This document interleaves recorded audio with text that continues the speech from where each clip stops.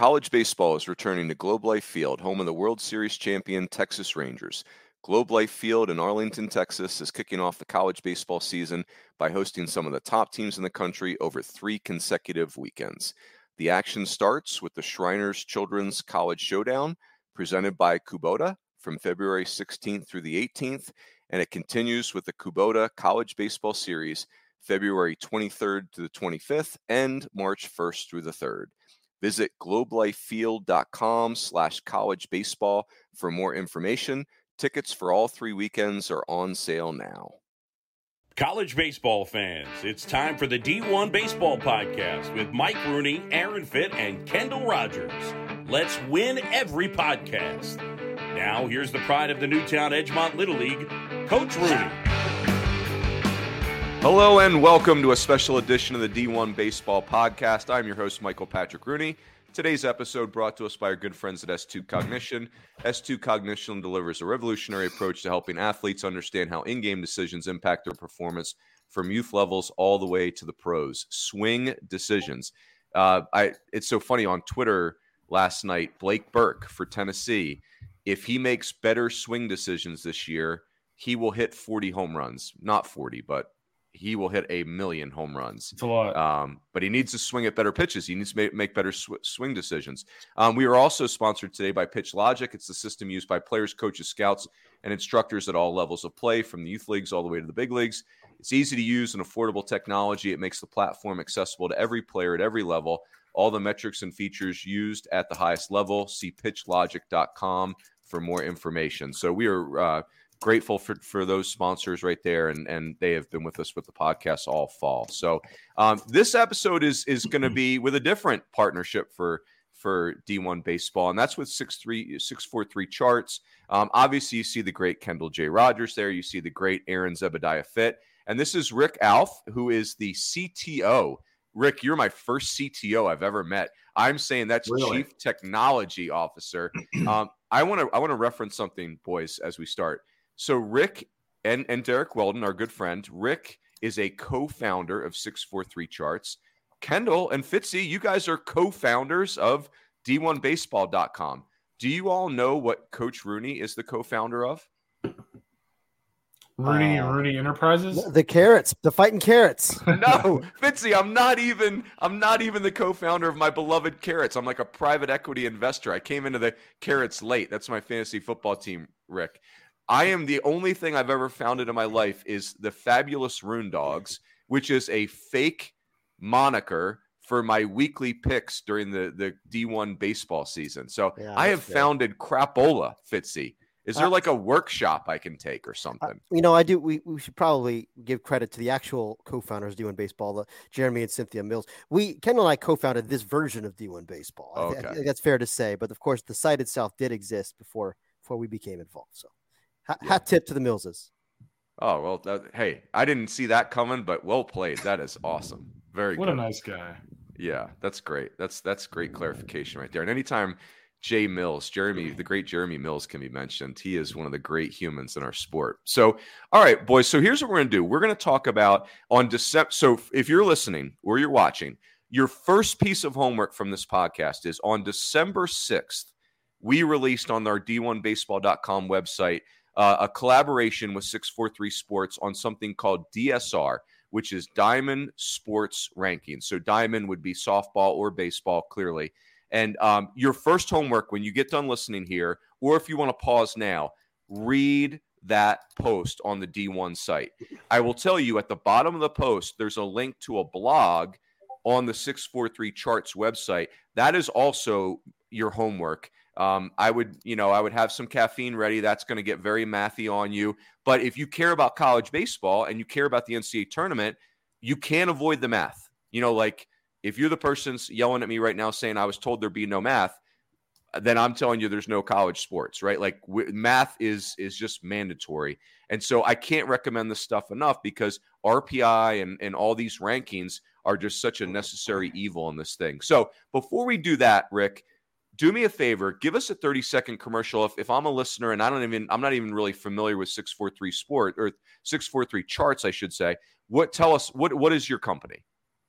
Yeah, absolutely. So 643 is a data visualization and reporting platform for baseball and softball data.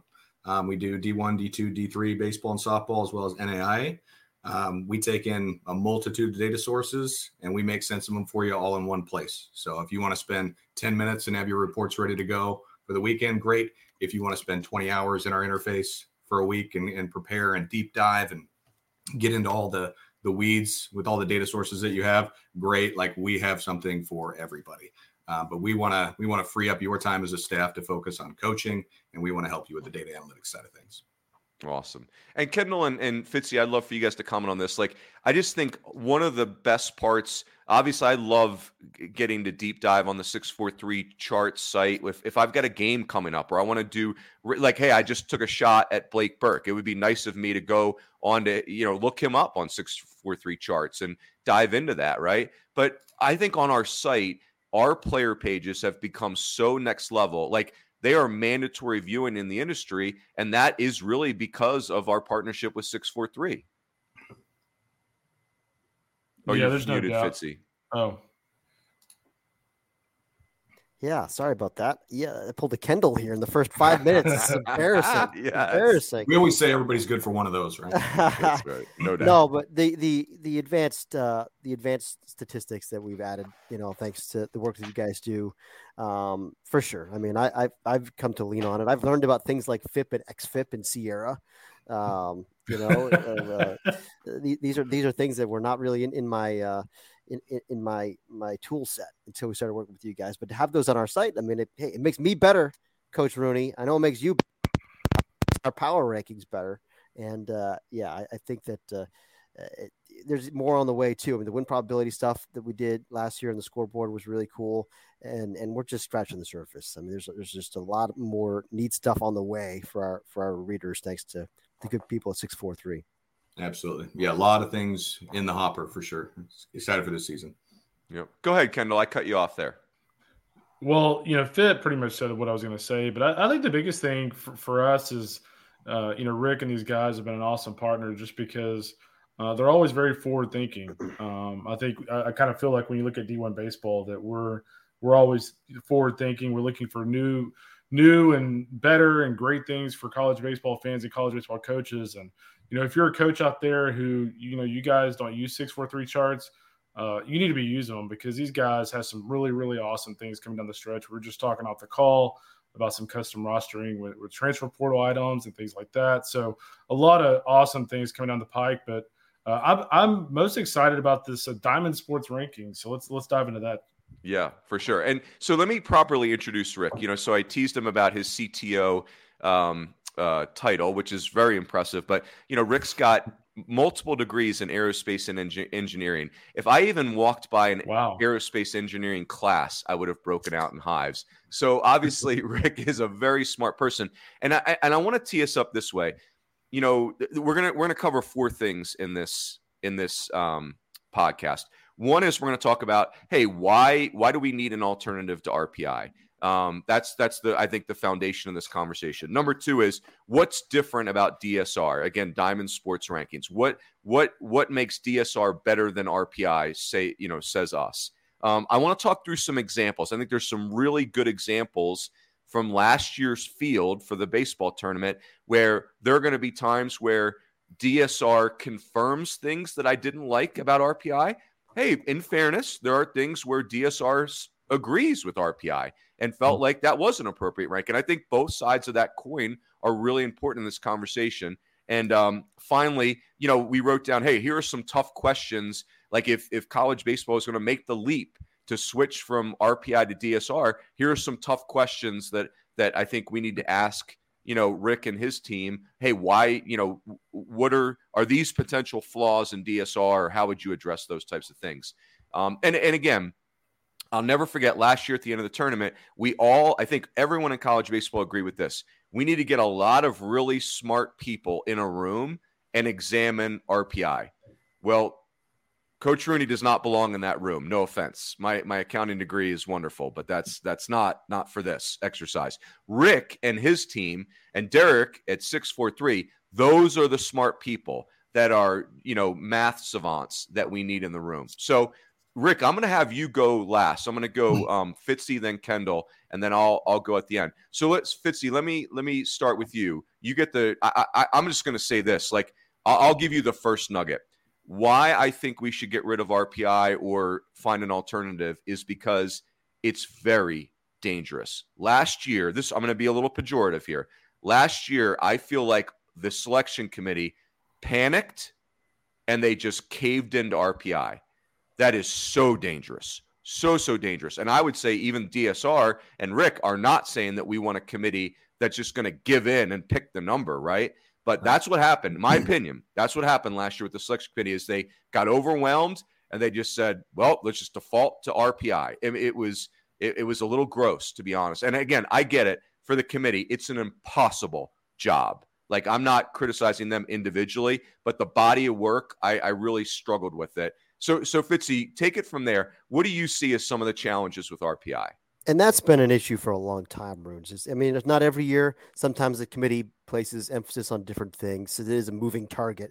But too often it feels like they just fall back on the RPI. And it's frankly a little lazy when they do it that way, because the RPI, as everyone knows, even the committee chairman last year, John Cohen, repeatedly talked about how flawed the RPI is. Even in the call after, they introduced the field, he's still talking about how flawed the RPI is, and yet they clearly used it as a crutch, and so yes, it is frustrating. And when we talk about the ways that the RPI is flawed, I mean, first of all, you have to understand the formula. It's 25% of the formula is your own winning percentage, 50% of the formula is your opponent's winning percentage, and then another 25% is your opponent's winning percentage. So 75% of it is just basically strength of schedule, or strength of your opponent's schedule, as it were. And the biggest problem, I think, is that you can play a game against somebody who's having a terrible year, or play 3 games a weekend series, heaven forbid, and it can just torpedo you, even if you sweep that series. And that's a huge problem, and it incentivizes teams, as we've seen in recent years, to cancel games against teams. Like if we get to May and you got some game lined up against a team that's having just a bad year, and they're maybe they're 12-30, and it's like, man, if I play this game, even if I win it, I'm going to take a 15 spot RPI plunge. It's like, you've got no incentive to play that game. You have an incentive to cancel it. And we've seen that a lot, and we don't want to incentivize anyone to cancel games. And that's one of the ways that this new system, DSR, is going to be better, but we'll get to that. So that, for me, I think that's the number one biggest problem with the RPI. And 2 is also just, we talk about the built-in geographic advantages. If you're a team in the South where you've got a lot of good opponents that you can play midweek games in particular, you have a huge advantage over teams, especially in the West, that are more geographically isolated. Or, even teams like Arkansas over the years have had issues with being isolated geographically relative to a lot of other teams. And some of their midweek games, it's been a problem, or some of the, like Kansas State. That's something that Pete Hughes talked about last year. Geographic isolation isn't just limited to the West, but like, it makes it harder to build a schedule that is functional from an RPI standpoint. And there's just actually a number of reasons why the formula just works better for teams in the Southeast than it does for everyone else. And it's just been borne out over decades now. Yep. Hey, Kendall, take it from here. And again, for all of us, like, I think it's okay to be redundant with some of these reasons, because that indicates emphasis, right? So go ahead, KR. What are you're muted, but what are some of you see as the challenges with the RPI? Yeah, I mean, I think Fit was going on the right path with with just kind of who you're playing. I still think back to, I was trying to find the year. That's why I was on mute. I was trying to find the year. TCU, if you remember, I think it was back in the early 2000s, had a situation where they played like Air Force in a two-game weekend series, like a shortened series of the weekend. I think it might have been like during finals or something. And like one day they dropped, or it was like, if you looked at the live RPI, the first game they won, they played it, but they won. This is when Air Force was a lot worse of a team. They won the game, dropped like 8 spots in the RPI. And then if you remember, guys, because it ended up being a huge deal, I think they ended up dropping like 20 spots total in one weekend. But the next game in the doubleheader, they lost Air Force, and they actually dropped like 22 spots in one day from 2 games. And I just feel like if any ranking system like that, where if you just play a game and you drop 8 spots, that's an issue. And 2, And there might be flaws in every system to some degree, but like to me, if you lose a single game and let's say you drop 14 spots, that seems a little silly to me. So I just think any system to where you can drop 22 spots in 2 games in one day needs to be looked at a little closer. I think last year, and I get the challenges the committee has, and I think the committee needs to look, whether they're using DSR or RPI, I think the committee needs to look deeper than just rankings. And I think when you look at last year, UC Irvine is a prime example. This is a team that, had double-digit wins or close to it over top 50 teams until the last 2 weeks of the season. And again, I get that teams will move around in rankings, but there needs to be a way that they get credit for winning games against teams like that, and not just have a week and a half at the end of the season be like, well, they had no wins versus top 50 teams. They, essentially to a committee that doesn't follow games every day. They're not like the college football playoff where these guys and women are watching games every weekend. Like they're literally showing up on selection weekend, and a lot of these people are finding out about these teams for the first time. So in a system like that, we need to have a better setup than that, and we need to dig a little deeper than that. I'm with you. And I will say this too, like DSR accounts for that a lot more than RPI does in like UCI's situation. Yeah, and I think like to your point, Kendall, RPI is too jagged. It's like your resume is good and then it's not good. And I like that DSR because it's points. You're gradually accumulating points, or you're falling behind your peers in the area of points. So there's more of a big picture feel that a committee member could get, as opposed to RPI. It's like, it just, the number is just so all consuming. It's I don't know. That's a challenge for me. But go ahead, Rick. Go. You guys did the deep dive. What did you see as some of the core deficiencies in RPI? Well, I think Fit and Kendall hit on the big one, which is scheduling implications, strength of schedule being, in my opinion, overweighted. When 75% of your rank is effectively outside of your control, that leads to a lot of unintended consequences. I think your Irvine example is a really good one from last year, where I know we're going to go into specific examples, but when the teams that you played and beat or performed well against early in the season are performing poorly towards the end of the season, that is now dragging down your strength of schedule and your opponent's winning percentage.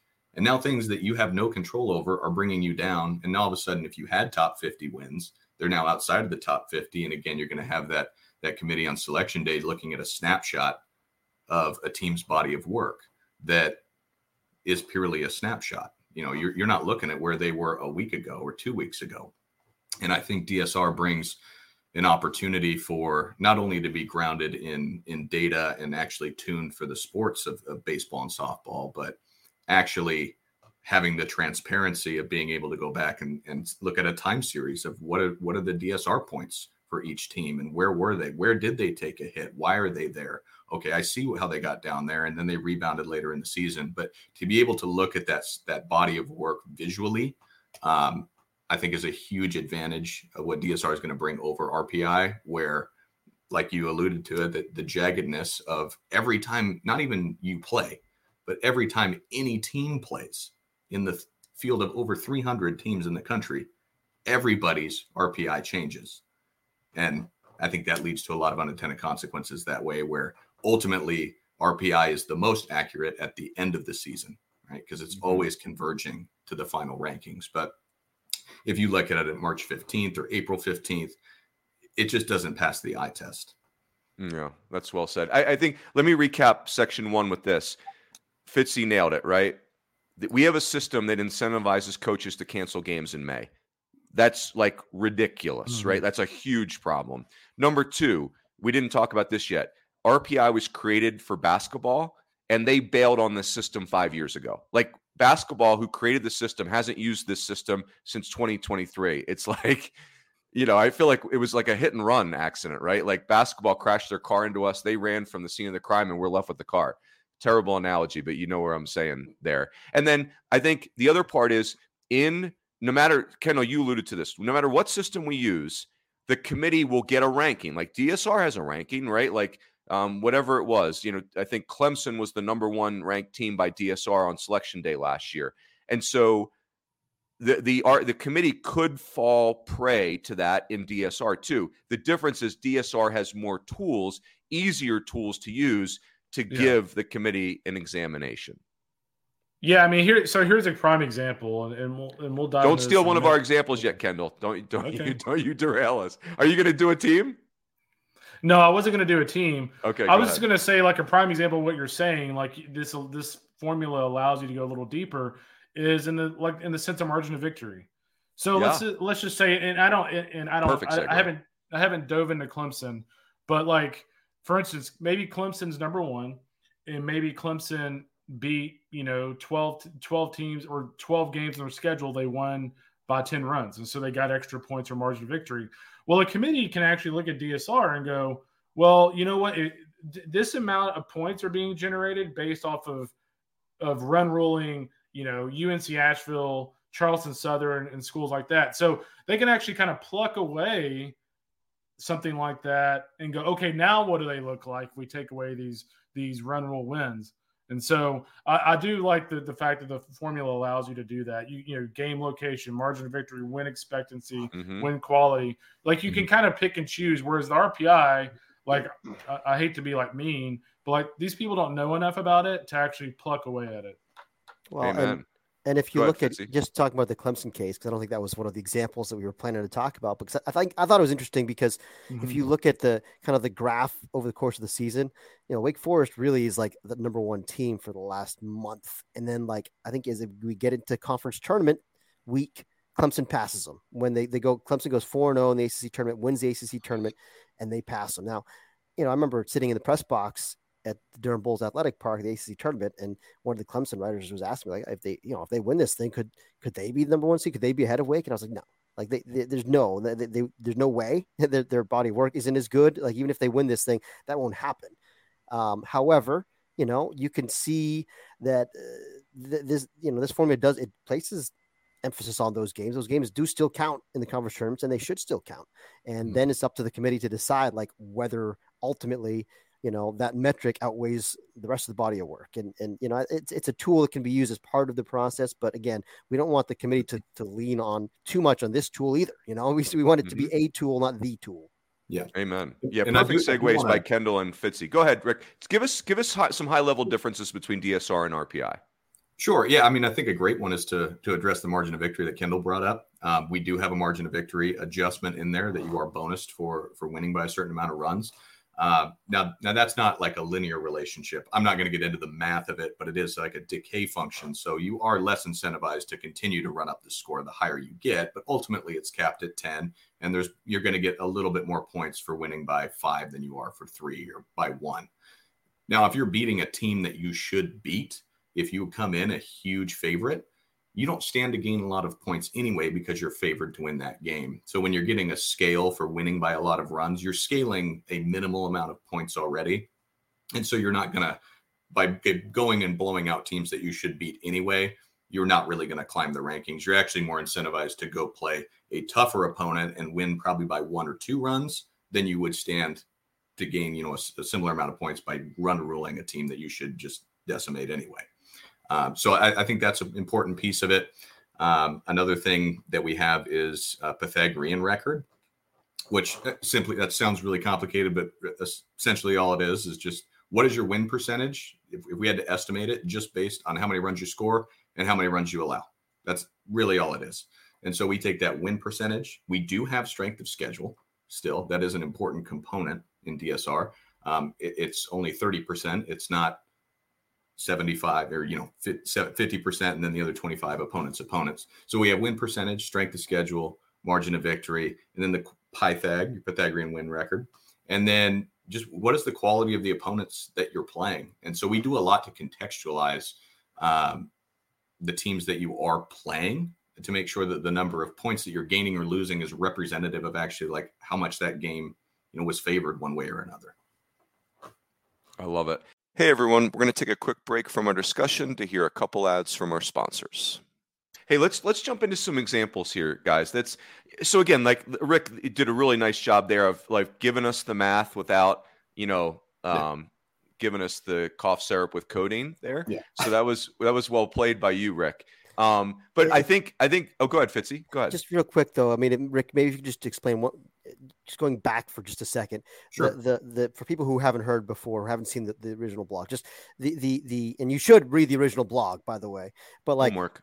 Yes, homework. But like the basic functionality of the system, the ELO thing, like that. Sure. You should explain that piece, please. Sure. Yeah. So what we take, I mentioned the components there, but effectively where DSR is based on a sort of ELO ranking. So when you come into the season, everybody has a set number of points, right?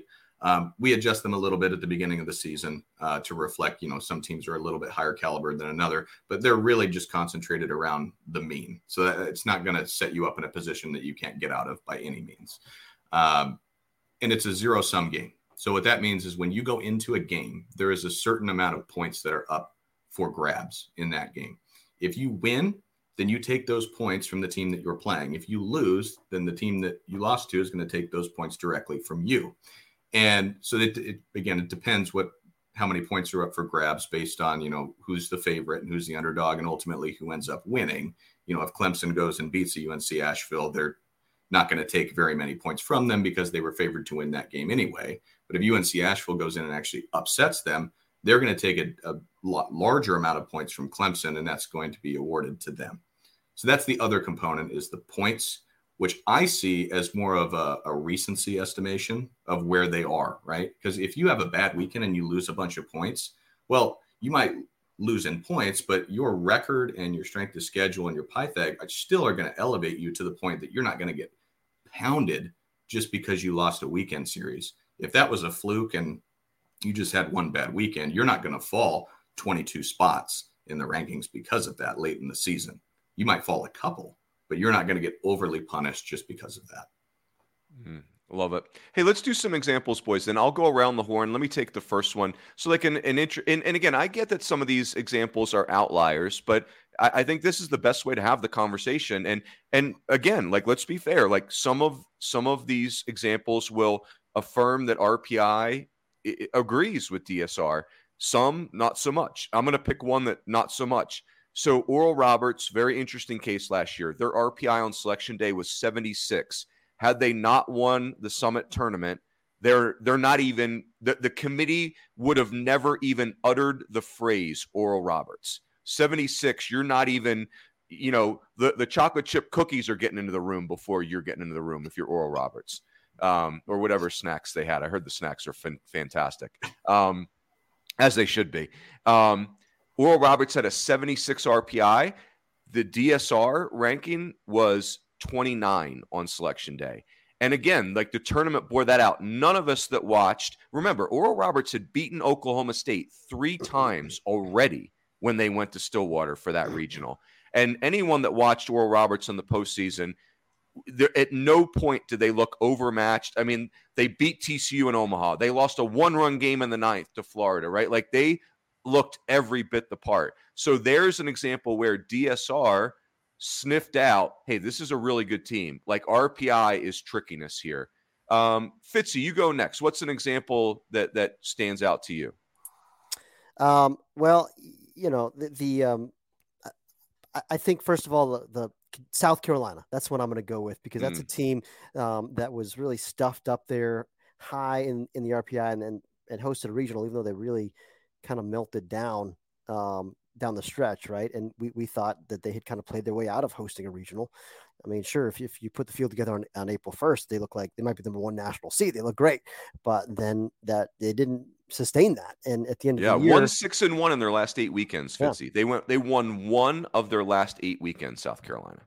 And the DSR kind of reflects that. You can see, like, if you look at the graph of their season, it goes up, and then like kind of peaks in late April, and then it just kind of plunges down, and whereas the RPI, they're just kind of propped up there because, especially when you're an SEC team, I mean, you're playing all these teams that also have good non-conference winning percentages, and so it just compounds. Because it's all strength of schedule. It just compounds and compounds and compounds. So even if you struggle, you're still going to be kind of like artificially propped up. And in South Carolina's case, I mean, they deserve to fall, the way they played down the stretch. And I can't remember where ranked. So they were 8 on RPI was 8 on selection day. Their DSR was 23. And I'm with you, Fitzy. Like 23 feels way more appropriate. Right. They felt like a 2 seed, and that's what DSR would have them ranked as a solid 2 seed. That's what they felt like to me, and not a host. So that's a good example. Yeah, love it. KR, what's one that jumps out at you? Oh, you're muted. Pull the Kendall. We're rusty. We're a little rusty here. Sorry, I pulled a fit. Well played. I think just looking at, like the final numbers, I think Kentucky's one that stands out to me. Ooh, me too. So twofold here. So one, let's give credit to Nick Mingione for okay, let's just say it, like gaming the RPI. Like he went out thanks to some really good advice from people and put together the perfect non-conference schedule to essentially game the RPI. He went out and played a bunch of teams, a bunch of mid-majors that are going to have really high winning percentages. He reaped the benefits of that. Kentucky was high in the RPI for much of the season. But when you look at Kentucky overall, this is a team that lost 6 out of its last 7 SEC series, and they still finished the season with a top 5 RPI. Number 2, Kendall, on selection day, number 2. They were the number 2 RPI on selection day. Granted, they got to a super regional, so they clearly they didn't deserve to be a top 5. And they clearly were a really solid team.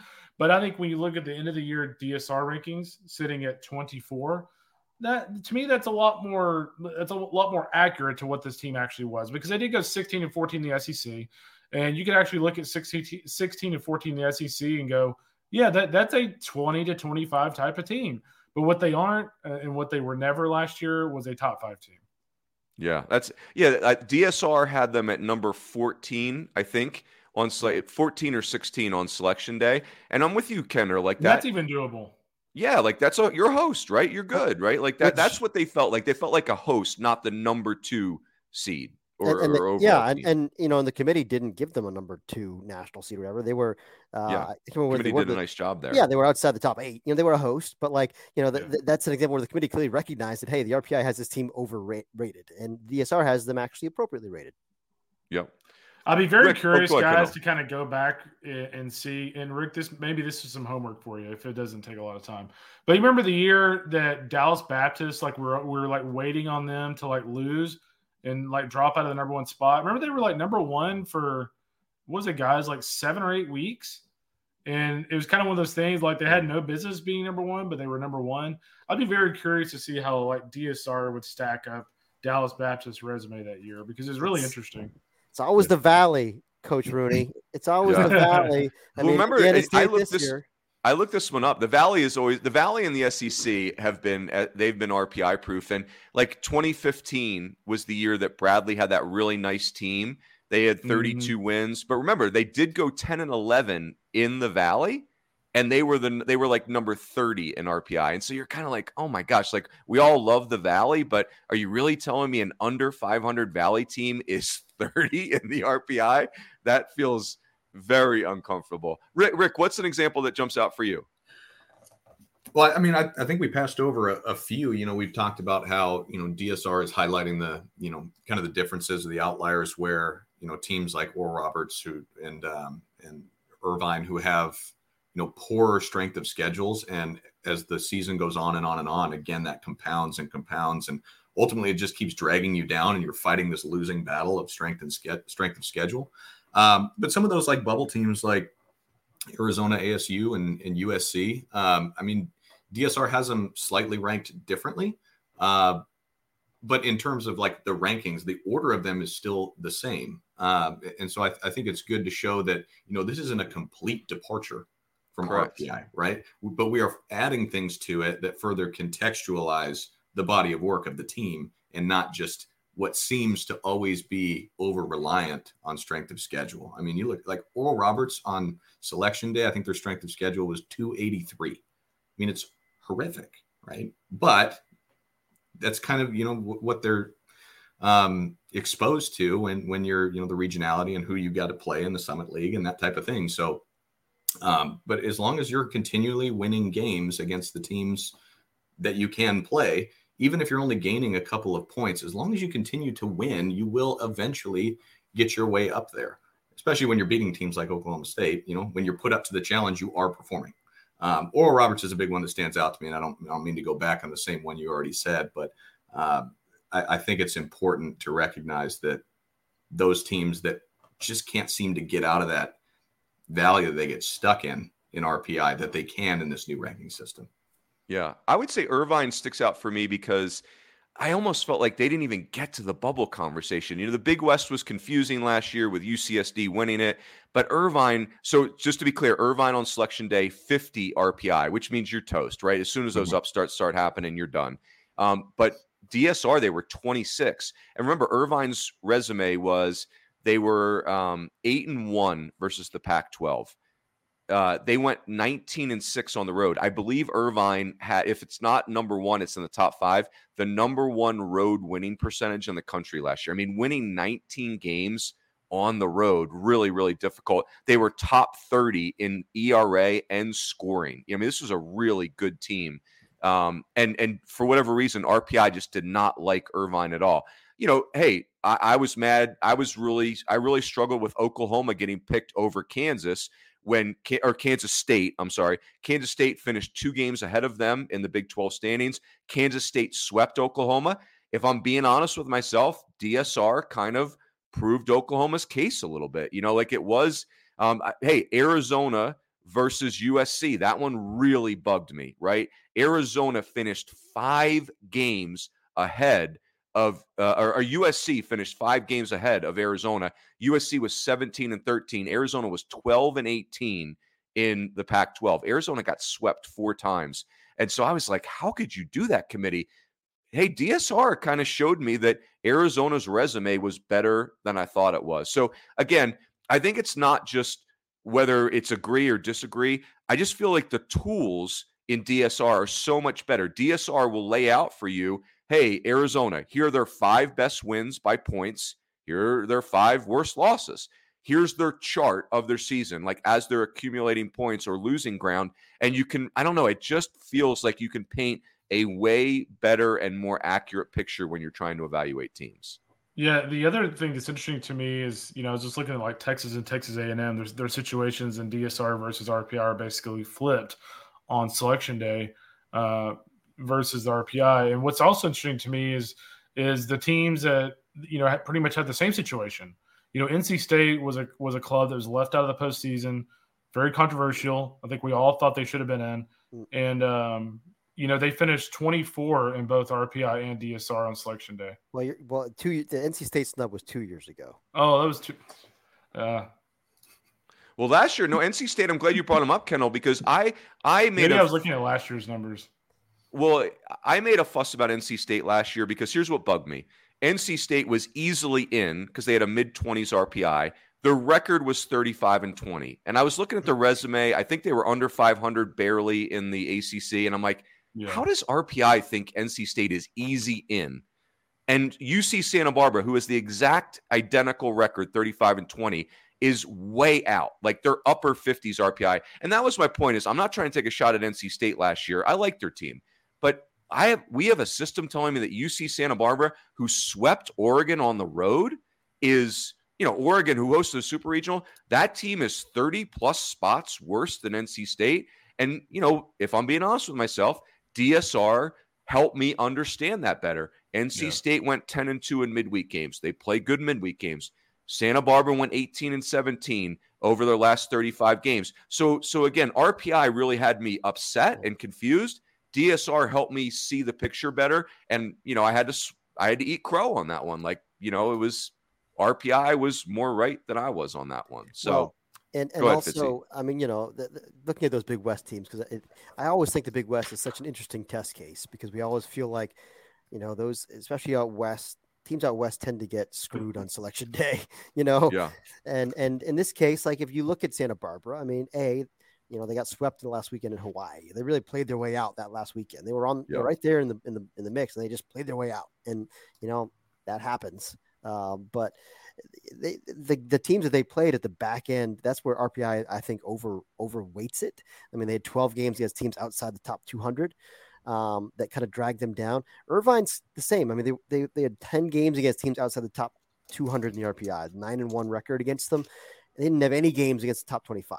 And so if you're looking at, why, they were kind of held back, that's the biggest reason is they didn't have enough high-end games. They had too many low-end games. And the DSR kind of compensates for that because it gives them credit for winning those road games, which the RPI does also, but also the Pythagorean record. I think that's maybe one reason that Irvine is juiced a little bit here is because, as you mentioned, they were top 25 in ERA and scoring, right? Like they were a really good team, dominant team against maybe a lesser schedule. And I think if you dominate your lesser schedule, this system maybe rewards you a little bit more. Yep. Hey, Rick, let me ask you, let's wrap with this. Let's ask some tough questions. Hey, let's say the NCAA is so motivated and they're like, hey, let's do it. Kendall made a great point earlier about, hey, Nick Mingione deserves credit at Kentucky, right? He went out and he sought out a solution to RPI. We would use the expression, he gamed the system, but he didn't do anything illegal. He worked the system. Like we gave him the rules and he found a way to make it work. So one of the things RPI would do is, as a coach, it kind of gives me some clarity on, now I might not have the budget or geography to do something about it, and that's a different conversation. But what is DSR telling a coach to do when it comes to scheduling? Yeah. So, under RPI, you made a great point. If I was in his position, I would probably do the exact same thing. But under DSR, it really comes down to, your measured risk reward. How risk averse are you, right? So if you're going to schedule a bunch of teams that that you can beat and you're going to beat handedly, well, great. Like you're going to gain points, but you're not going to gain very many points, right? So you're not going to fall in the rankings just by playing those teams. But if there's another team that's going to be playing a slightly better opponent or a more comparable opponent, they're going to stand to gain more than you and therefore gain more points and jump ahead of you. Now, they're also are putting a little bit of risk there that if they do lose that, they're going to fall, right? But again, if you lose to a team that you should handedly beat, you might not be losing 10 points in the case of a 50-50 like toss-up. You might be losing 25. So it's really a measure of risk, and it disincentivizes just canceling to cancel the game, right? Because it's not this over punishment of, oh my gosh, I'm scheduling this team. Like 75% of my rank is in strength of schedule and opponent's winning percentage. Like if I just step onto the field, I hurt myself. Like that is not the case with DSR. It's all about measured risk. Yep. Hey, Kendall and Fitzy, let me ask you guys this tough question. I think this is almost more appropriate for you two than for Rick, because especially given the Nerdcast and how, you guys really become, for us lay people, like we're thinking out loud about the field through that podcast as we come down the stretch. RPI is flawed. We all agree with that, but it is simple, right? Like I could tell you what it is. You said it earlier, Fitzy. It's 25% this, 50% this, 25% this. Those are the ingredients, period. So Fitzy and Kendall, I think the complexity of DSR is what makes it a better metric, but is it too complex? That's the tough question. I think it's a worthy question because, it's not something that anyone at home is ever going to be able to calculate themselves. For instance, not that you would, need to, but like you can reverse engineer the RPI. And we reverse engineer the RPI on our site. Like we don't have the exact, NCAA formula, but like we did it. I don't think you can with DSR because like there's, there is more secret sauce there that I don't think, someone like me, I'll never completely understand it, but like it's more complicated and that's why it's better. And so it's almost like you have to take it on faith a little bit more. And Rick, I'm curious to hear your response to that. No, and that's a good perspective. I would counter it a little bit in saying that as being the one who wrote the RPI reverse engineer for your site, it is so great, incredibly complicated to write. Now it's easily explainable. Is I think the differentiator there, that it is 25, 50, 25. We can actually give you a fairly explainable formula for your ultimate DSR rank. We've adjusted those percentages a bit. If people really want it, it's actually 12.5% your winning percentage. It's 30% your strength of schedule. It's 7.5% your Pythagorean record. And then the other 50% is your DSR points versus an average team. So you can break it up like that. And if you just want to look at it at that level, I think you can compare it kind of apples to apples with RPI. Obviously, there is a lot of things going around in the back end, like how do we ascertain what win quality is and adjustments. But the word I want to harp on for DSR is transparency. Like everything is grounded in data. And so for any game, you'll be able to go back and you can see how many points do they stand to gain by going into this? Like that amount of points will never change. The value of a game in DSR is always the same at any point in the season. You can go back and look at it. It's always the same. Whereas RPI, again, it's this ever converging algorithm that game back in February or March, if you look at it now that it's been contextualized, it means something totally different than it did at the time the game was played. So anyway, that was a very long rebuttal to you. It's great. Well, yeah, actually, Rick, go ahead, Aaron. Well, I just wanted to ask if you could follow up. If you could explain more about that last 50%, your points versus an average team. That was something that I could use a little more explanation on. Sure. So, ultimately your DSR points are going to put you on a scale, 1,500. This is typical for ELO rankings. But 1,500 is just average. Like if you just started as an average team, you're 1,500 points. At the end of the season, those top 5 seeds are going to be around that 1,750 to maybe 1,800 or like that Tennessee team we had, a couple years ago. Like they're going to be well above 1,800. And then you're going to have teams that are in the 1,350, 1,400 that are kind of at the bottom of the well there.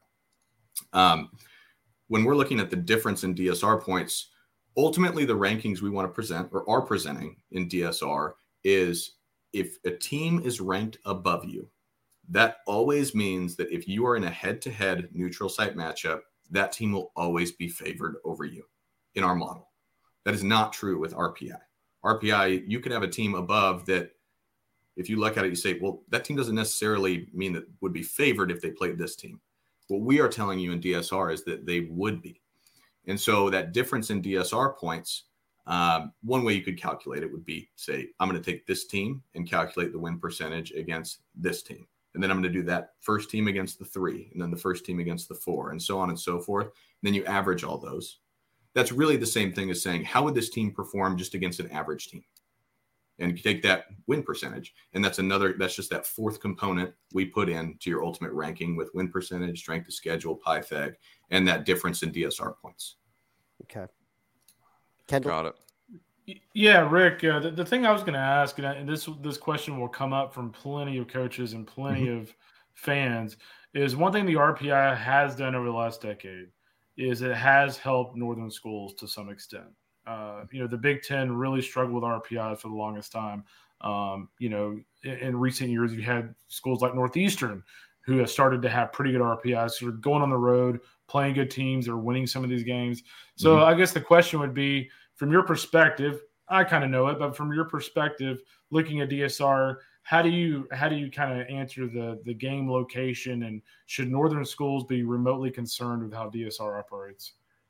Yeah, so there are adjustments for game location, and all of that. They're not just arbitrary numbers like 0.7 and 1.3. They are actually grounded in data. And if you look at historically back through 2017, which is what we have for our data that powers this model, 60% of the time the home team's going to win, and so there is an advantage for winning as a road team that again is grounded in that data.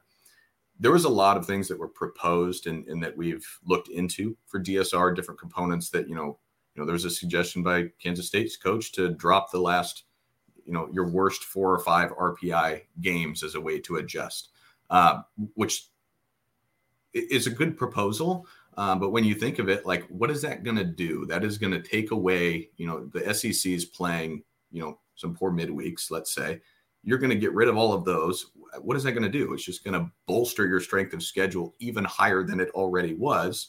And I think the separation of these is going to be even higher. There's arguments about, should you get bonused for winning, your conference series on the weekend just by winning a series? But then that artificially inflates teams that are already winning all of their conference games, like Oral Roberts, who's going to go 23-1 in the Summit. Like, should they be bolstered even further just because they're beating their conference opponents who really aren't the opponents that are going to contextualize like how good they are of a team to get them to 29. Long story short, everything that we put in this model has to be applicable to the entire field. If we put something that's skewed towards favoring the SEC or towards favoring a mid-major or any other conference, that's just not right. We need to have a model, which I think is what we've done with DSR, is we need a model that applies principles equally across all 305 or 6 teams, how many it is this year. Love it. And I would say, just to be clear, like your model does give the road team an advantage, air quotes, because win expectancy says it's harder to win on the road than it is at home. And so it's I would say this, boys, let's wrap this up because this has been a really good conversation. I think it's the first of many conversations. If you're listening again, your homework is to read the piece on December 6th on our site, and then click on the bottom on the blog that will get way into the math on the 643 site. That's your homework. You know, again, I think one of the fun things is there's a lot of part of the advantage of DSR is the visuals, the tools that they can provide for the committee. Because I thought what you guys just brought up about weekend series are really important to me, but there are some things we just need the committee to be adults, right? Like we just need them to not cave in to a number, and those are some of those things. I'm not trying to be condescending to the committee. I didn't mean it that way. But long story short, on our website, we'll be able to have those types of visuals, the charting, DSR versus RPI. I mean, I think that's the brilliance of us being able to collaborate on this with 643 is we can present these visuals on the site. So this was great, boys. I think this is the first of many conversations. Obviously, next year, the NCAA selection committee is using RPI, but it gives us a season to have these parallel conversations, which is exactly what we want. So, Rick, go ahead, Fitzy. And a final thought here, because you know, how many years have we been saying, God, somebody needs to come up with a better system. Somebody needs to come up with a better system. Why won't the NCAA, the committee, why won't they come up with a better system? You know what? Hats off to our friends at 643. Yes. You guys came up with a better system. You actually went in and did the work, and by God, I'm excited about it. You know, and I do want to give credit where credit is due. Obviously I'm working on this a lot, but Forrest from our team, Luke, Natalie, Derek, Beth, everyone at 643 who's contributed to DSR. I mean, this has been an effort across a bunch of different viewpoints, whether it's, data science or baseball or softball or whatever. Like, we have had all of the viewpoints in with you guys. Getting this feedback has been crucial, right? Because it's got to be palatable in order for this to get adopted. Only thing, Rick, only caveat I'd say is our good friend Chris Burke, or Chris from Louisville, as we like to call him. I thought his feedback has been totally useless, but absolutely, but you guys did a nice job ignoring Burke. Just kidding. He has very poor opinions. Yes, Rick, this is great. We really appreciate your time, all the time you spent on this. This is awesome. Again, first of many conversations. Listeners, you have your homework, and that is it. Happy holidays, everyone, and we will catch you next time on the D1 Baseball Podcast. The D1 Baseball Podcast is part of the SiriusXM Sports Podcast Network. If you enjoyed this episode and want to hear more, please give a 5-star rating and leave a review. Subscribe today wherever you stream your podcasts.